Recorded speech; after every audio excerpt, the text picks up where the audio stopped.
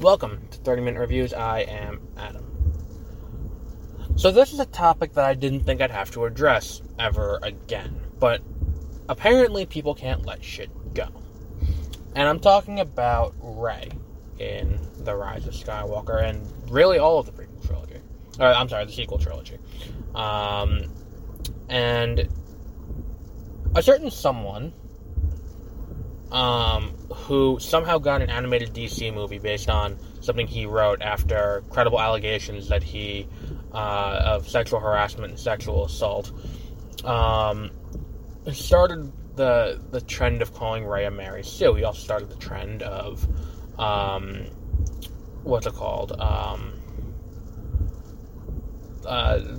Disney paid off critics to give good reviews. And look, things,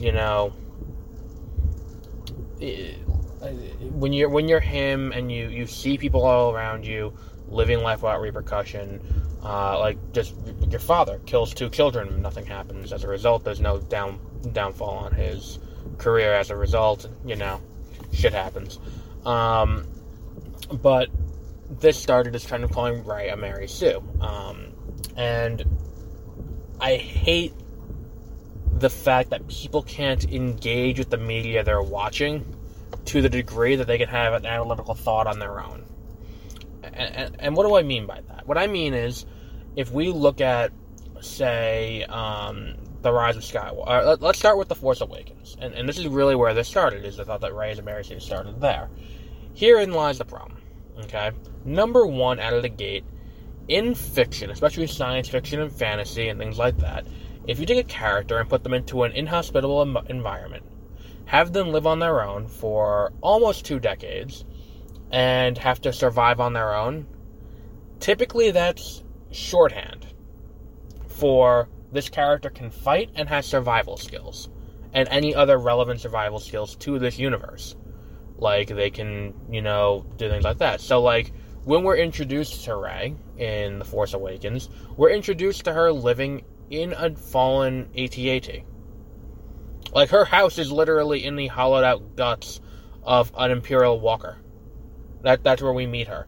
The first thing we see of her is her going through a downed Imperial, a downed Imperial Star Destroyer from the Battle of Jakku, which wouldn't be expanded upon until Chuck Wendig's, Aftermath series.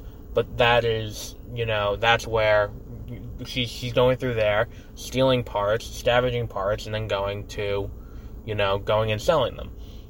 And that is typically shorthand for this character knows. We can see she knows how to fight because that's what the society is. When we see the environment she lives in, when we see her in that little area where Ungar Plutt lives, we can see her. I think I mispronounced his name. Whatever. When we see her in that area, we can see this isn't exactly the most upstanding place. This makes Mos Eisley look just like fucking Naboo. It's not a clear place. And we see her fight, and one of the things people will point to is that, she gets attacked by raiders in the same way Luke gets attacked by Tusken raiders, to kind of mirror that moment. But she fights them off and saves BB-8 while Luke gets his ass kicked. And the difference is, Luke is not a scavenger. Luke didn't need to fight at that point, because he was living with his aunt and uncle, and he didn't have to worry about anything like that.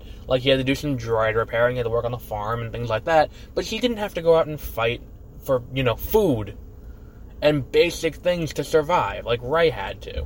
So that's why he gets fucked up by the Tusken Raiders, but Rey's able to fight off, I forgot whatever Rey says with the other Tusken Raider things on Jakku. So we see that, and that's pretty obvious from watching the movie, but apparently people don't understand that. Then comes the end, and someone tweeted about this today, saying that, she beat Kylo Ren in the lightsaber duel on Starkiller Base. Here is the problem with that. If she beat him. I'm not going to argue that she beat him. But we forget a little bit earlier in the movie that she got shot with a bowcaster, which we've seen majorly fuck up people. And, like, if you get shot in the chest with that, typically, you're not getting up from that and then doing a lightsaber fight against someone else. It doesn't matter how trained they are with a lightsaber. That's number one. Number two, this concept of how does she know how to fight with a lightsaber, we see her earlier in the movie fighting with her staff. Like, it's not like she's, like, a hand-to-hand combat person. Well, it's hand-to-hand combat, but she's used to using a weapon. It's not like she's not used to using a weapon. We see her use a weapon when we're introduced to her, and she meets BB-8. Like, I genuinely, I see these comments, and I'm like, do you not watch the movie you're talking about? Because it's like, it's all there. It's not like this is subtext that you need to, like, read deep into it. Like, it's not like that explanation that went viral that Dave Filoni gave about the importance of Duel of the Fates and the importance of the fight between Qui-Gon and Maul in the prequels, where it's like, that's all subtext that's coming to the surface. Or, like, the people who don't understand The Last Jedi, which The Last Jedi is the movie that people who hate it are like, oh, it's not, like, you know, people who don't like it, they don't understand how to read a movie critically. And it's like, well, why is it that, you know, why did they go to Canto Bight? And I was on that for a while, too. You can write around that. But it builds Finn's character arc. It builds, you know, it builds the world in an important way, leading into what will be the final chapter of the saga. Because we're ending it with 9. And one of the most important lines in that movie, leading into the finale, is when, when DJ says to Finn and to Rose, like, you'll blow them up today, they'll blow you up tomorrow, and then it's just a cycle that keeps happening. And that's that moment where it's like, we need to break this cycle. That's what it's about. Is we're going to break the cycle and we're going to end it now. This is going to be the end of this. And that's probably the most important moment that JJ just didn't include in the end, is that we need to end, this needs to end at some point. We can't keep doing this. And it's like, yeah, people are profiting from these wars, but we need to do this. And that concept of gray morality and all that, either way. But, and then it's like, well, she goes to a standstill like, her and Kylo Ren are at a standstill, and they can't quite, they tie on trying to steal take Luke's lightsaber and end up ripping it in half. And it's like, yeah, that's explained in the next movie where, you know, they're kind of they're a dyad. They're two parts of the same thing, twins in the Force, as it were. And I will accept any apologies from anyone who called me an asshole for saying they were going to lean into that a little bit before The Rise of Skywalker came out. I'll let people, you know, apologize to me for that, because I got a lot of flack for saying they're going to lean into the relationship between Jason and Jaina. They're not going to be physical twins, but they're going to be twins in the Force. And I got a lot of shit for that, so, you know, let's see who was right there. And on top of that, in The Rise of Skywalker, they were like, well, he had multiple opportunities to kill her, and he didn't. And it's like, literally the scene before the first opportunity to kill her, he's like, I'm not going to kill her, I'm going to catch her and bring her back to, and bring her back, and she will join me, and we will rule the galaxy together. That's Kylo Ren's plan.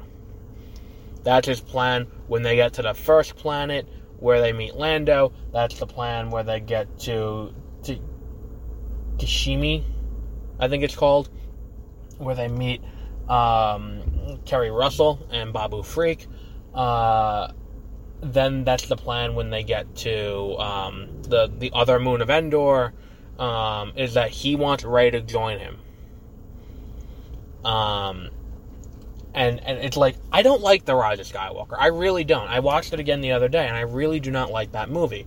Because I don't think it was a good use of the final act of a 9-movie series to do a MacGuffin quest for 2/3 of it, and then have the villain twirling his mustache for the final act of it, and and then it ends with, you know, lightning into his. I felt like it was an anticlimactic ending to it, and it was very obvious 2 moments were cut in because of the success of another movie that came out earlier in the year, and I've talked about this before, I'm not going to get into it again, but the point is, I really don't like The Rise of Skywalker. I didn't like it originally.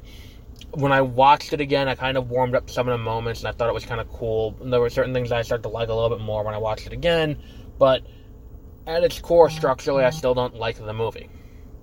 And I think that this is ultimately the issue with this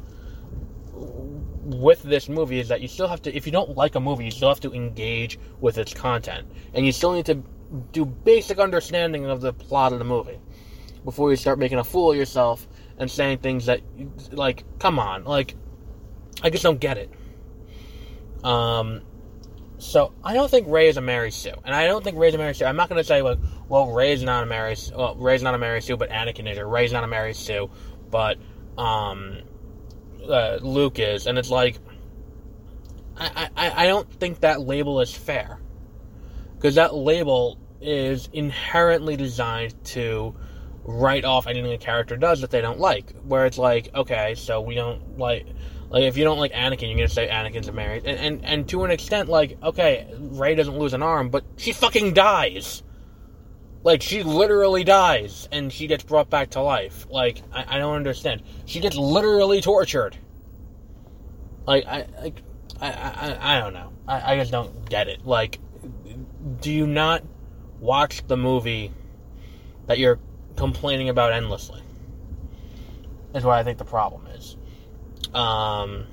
So we'll wrap up there.